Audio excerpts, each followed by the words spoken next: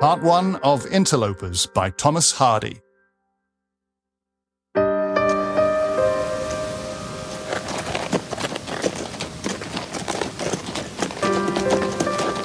you feel you can meet your fate like a man, neighbour Darton? Aye, calling my fate. Hanging and wiving go by destiny. Where are we headed? We are going to one of the Hintocks, King's Hintock, to a place called the Knap. It is where the people make the best cider wine in all Wessex, where the dunghills smell of pomace instead of stable refuse as elsewhere. Ah! Why I have decided to marry her is not only that I like her, but that I can do no better, even from a fairly practical point of view. That I might have looked higher is possibly true, though it is really all nonsense. I have experience enough of looking above me. I would be most pleased if you would consent to be my bride and wife. I cannot. But why can you not accept my offer? I cannot marry you. I just cannot. No more superior women for me, said I. You know when. Sally is a comely, independent, simple character with no makeup about her, who'll think me as much as superior to her as I used to think that you-know-who was to me. Aye. However, I shouldn't call Sally Hall simple. Primary, because no Sally is. Secondary, because if some could be, this one wouldn't. 'Tis a wrong denomination to apply to a woman, Charles, and affects me as your best man like cold water. 'Tis like recommending a stage play by saying there's neither murder, villainy, nor harm of any sort in it, when that's what you've paid your money to see. Well, may your opinion do you good. Mine's a different one. I hope that Sally has received what I sent her by courier today. Oh, what did you send? It is a dress. Not exactly a wedding dress, though she may use it as one if she likes. It is rather serviceable than showy, suitable for the winter weather. Good. Serviceable is a wise word in a bridegroom. I commend thee, Charles. For why should a woman dress up like a rope dancer because she's going to do the most solemn deed of her life? Except for dying. Faith, why? But she will, because she will, I suppose. Oh, this lane now forks into two. Which is our way? I am not sure. I have travelled this way, but not frequently. Ride on away more, Japheth.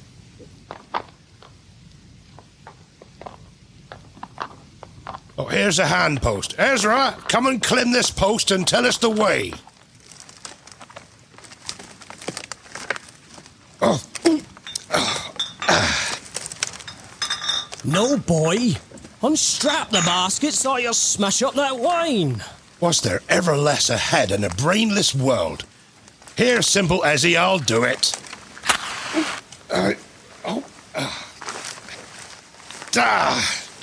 I have faced tantalization these 20 years with a temper as mild as milk, but such things as this don't come short of devilry.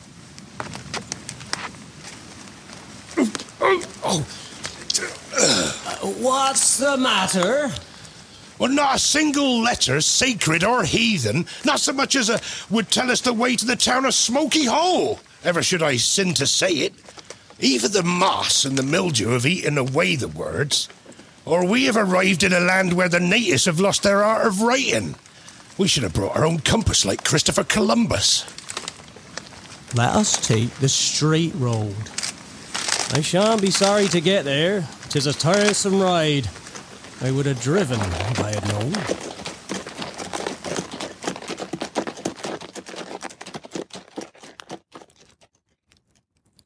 The new gown he was going to send you stays about on the way, like himself. Yes, Mother. Not finished, I dare say. Lord, I shouldn't be amazed if it didn't come at all. Young men make such kind promises when they're near you and forget 'em when they go away. But he doesn't intend it as a wedding gown. He gives it to me merely as a gown to wear when I like. A travelling dress. come wraith or come late. It don't matter much, as I have a dress of my own to fall back on. But what time is it? Oh, it's nearly 8 o'clock.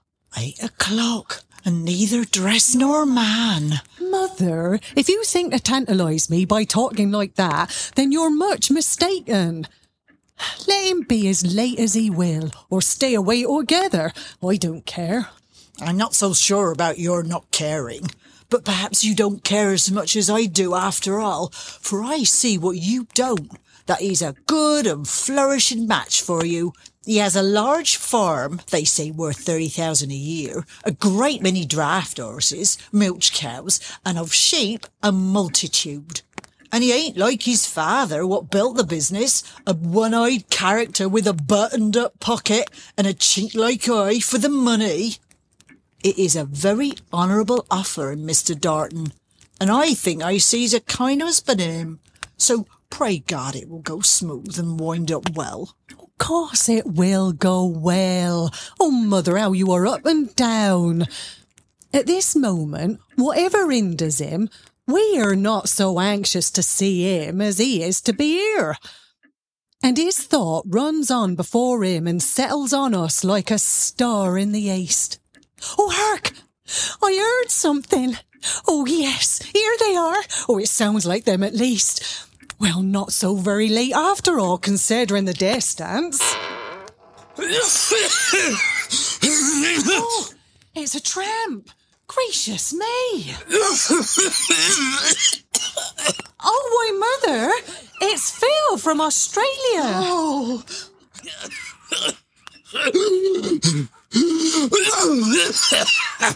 oh, Philip, are you ill? No, Mother.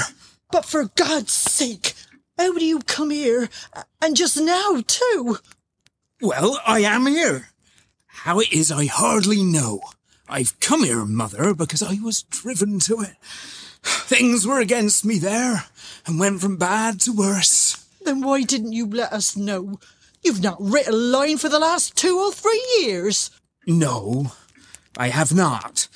I had hoped and thought I might fetch up again and be able to send good news. But I had to abandon that hope, and have come here from sheer necessity. Previously to making a new start. Yes, things are very bad for me. Very bad. Oh, sit ye down by the fire. Did you choose to come this particular night for a reason? For no reason. My arrival tonight is quite at random. But this room, the table laid, and you and your finery. What is going on? Sally is to be married in a day or two. Her intended, Mr. Darton, is coming here tonight with the groomsman, Mr. Johns. We thought it might be their step when we heard you. I see.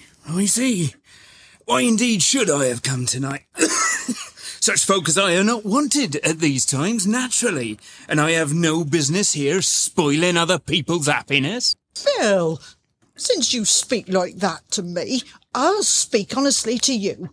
For these 3 years you have taken no thought for us.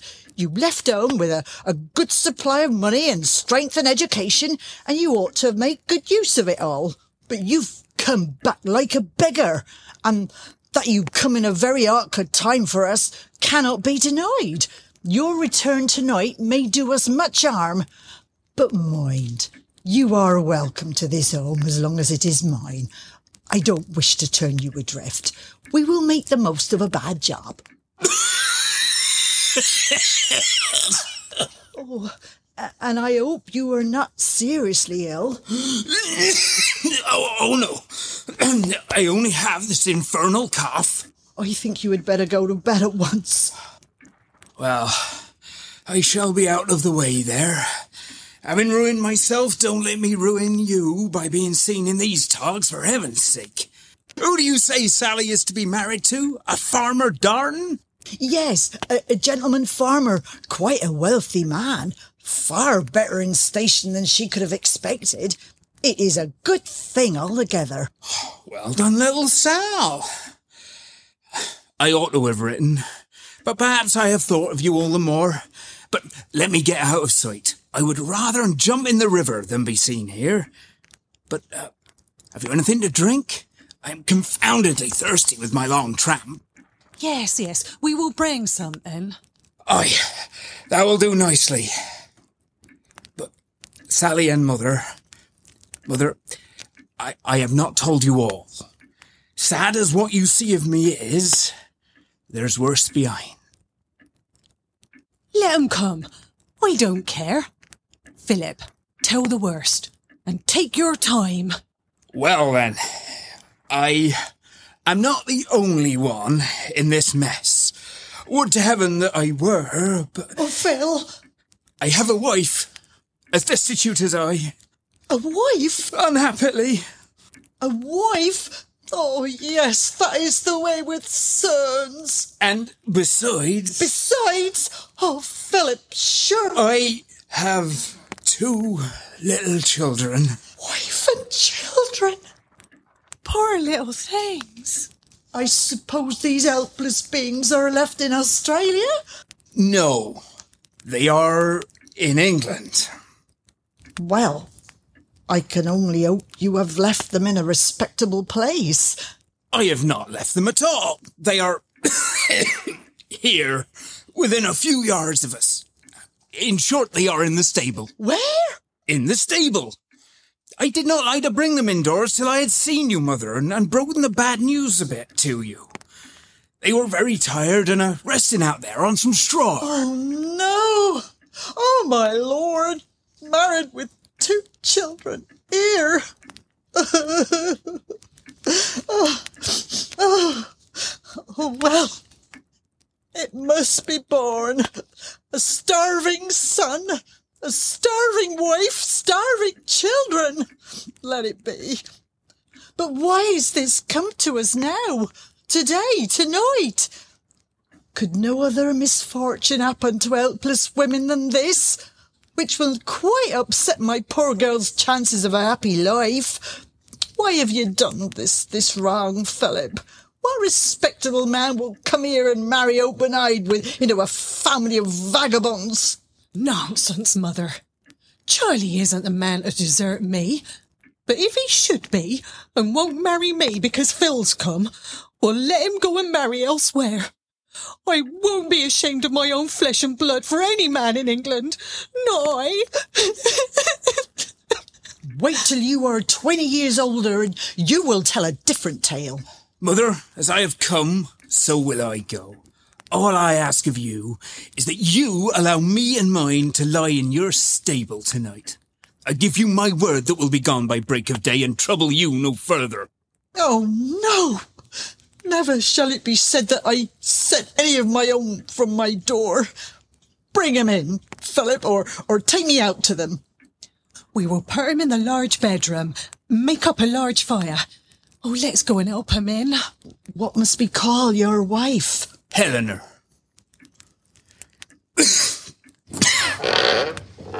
One minute before you go, I haven't confessed all. Oh, then heaven help us! We passed through Evershed as we came, and I just looked in at the Sow and Acorn to see if old Mike still kept there as usual. The carrier had come in from Sherton Abbas at that moment, and guessing I was bound for this place, for I think he knew me, he asked me to bring on a dressmaker's parcel for Sally that was marked immediate. My wife had walked on with the children. 'Twas a flimsy parcel, and the paper was torn, and I found, on looking at it, that it was a thick, warm gown. I didn't wish for you to see poor Helena in such a shabby state. I was ashamed that you should. 'Twas not what she was born to. I untied the parcel in the road, took it on to her where she was waiting in the lower barn, and told her I managed to get it for her, and that she was to ask no question. She, poor thing, must have supposed I obtained it on trust, through having reached a place where I was known, for she put it on gladly enough. She has it on now. Sally has other gowns, I dare say. Well, you have others, I dare say. I thought it myself better Sally cry than Eleanor freeze. Well, Is the dress of great consequence? 'Twas nothing very ornamental as far as I could see. No, not of consequence. You will not mind if I lend her another instead, will you?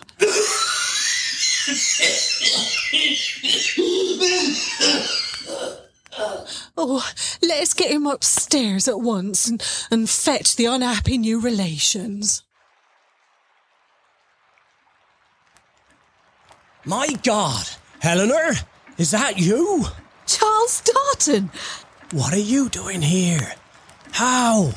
And why? Oh, Charles, we've come from Australia and are in such dire circumstances. It's so awful that... Helena! Mr. Darton? Oh, Mr. Darton! This is a roundabout way of arriving, you will say, my dear Mrs. Hall. But we lost our way, which made us late. I saw a light here and led in my horse at once. My friend Johns and my man have gone onward to the little inn with theirs, not to crowd you too much. No sooner had I entered than I saw that this lady had taken temporary residence and found I was intruding. She is my daughter-in-law. My son, too, is in the house, but he is gone to bed and well. Why, who have we here also? Oh, come here, my little dears, come. And 2 children? My grandchildren. Mrs. Hall, I am pleased to meet you. And you are Sally? Yes. Come. Oh, let us all go in and make you bed and some supper.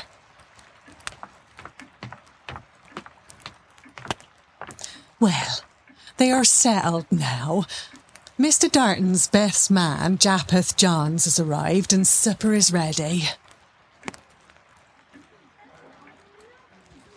Drink hearty, Mr. Johns. Drink hearty.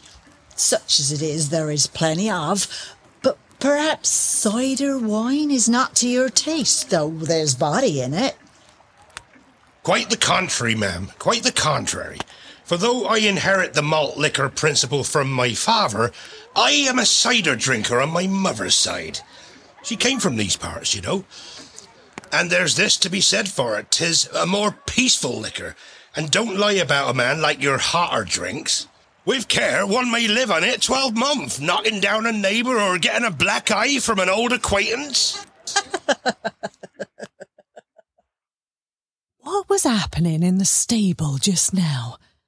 If the scene meant anything, it meant at least that my intended husband and sister-in-law have met before. It was clear that there had been no time for explanations. They still looked quietly amazed at each other's presence. Mr. Darton stares continually on the gown Eleanor is wearing, as if it were an added riddle to his confusion, though to me, this is one feature in the case that is no mystery. Whatever Eleanor might know of Mr. Darton, she knows nothing of how the dress perplexes and embarrasses him. For him, he looks at her sometimes as if it were just about the clothes. But at other times, there is more. There is something here which needs explanation. Well, I have spoken enough about the groom and his bride-to-be. I will now away tonight to the inn to rest my head.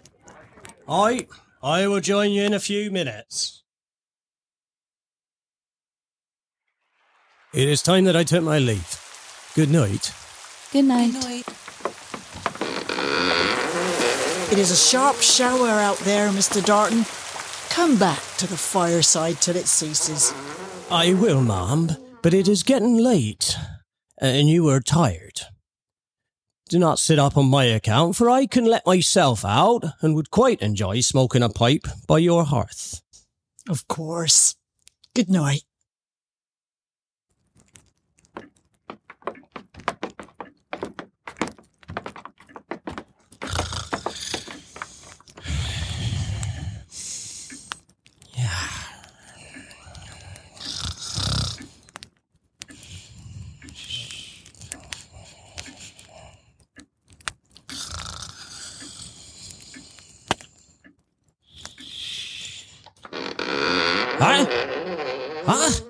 Eleanor?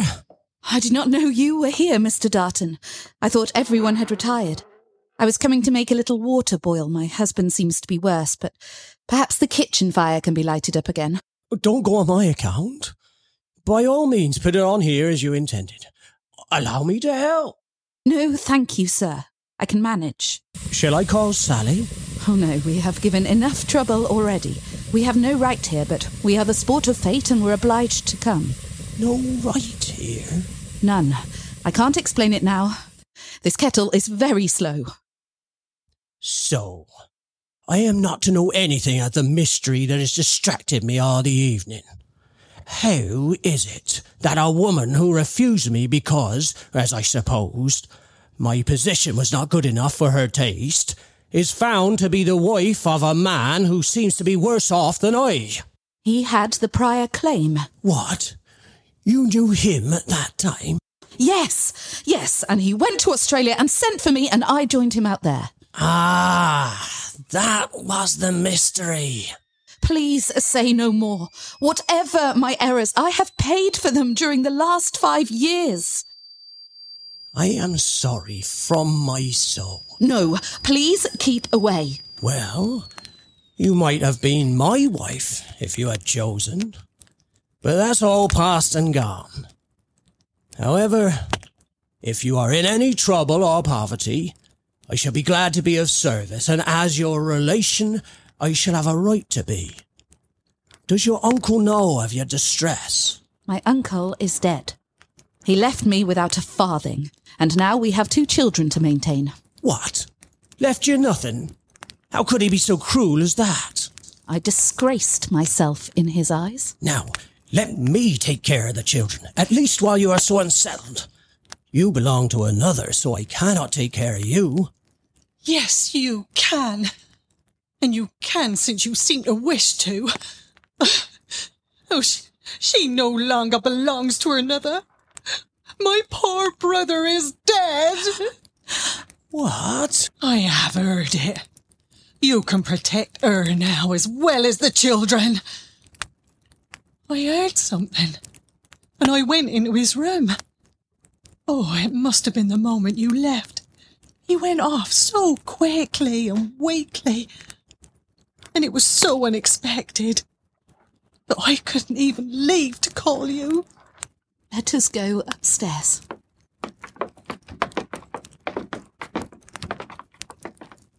I am in a strange position. To meet Eleanor here again after all this time, and then Sally discovering us so angry now she is a widow. What am I to do? Should I leave, or stay to offer assistance? But for Sally's anger, I would certainly do the latter. What can I do in this trouble, Mrs. Hall? Oh, nothing. Thank you, nothing. We have called Rebecca and her husband. They will do everything necessary. I have spoken to Sally, and she believes the wedding should be postponed. Oh, yes, of course. I think now to go straight to the inn and tell Johns. Will you tell the mother of his children that as they are now left fatherless, I shall be glad to take the eldest of them, if it would be any convenience to her and to you. I promise I shall do so. Thank you. Farewell.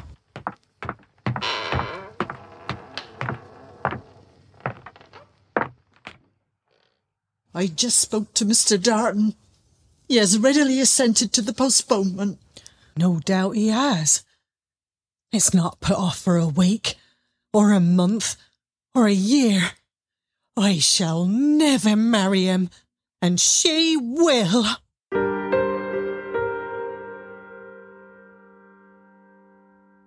In part 1 of Interlopers by Thomas Hardy, Farmer Charles Darton was played by Ed Clark, Sally Hall by Lisa Nightingale, and Mrs. Hall by S.J. Vant. Mike Gravano was Japheth Johns, Emma Willett inhabited Helen Hall, and Richard Vince was a massively expectorant Philip Hall. All other parts were played by members of this cast. The piece was adapted and directed by Jim Newberry, with all sound and effects produced by the masterful Robbie Burgess. Interlopers is a joint production from Uptick Productions and Chatting Tracks.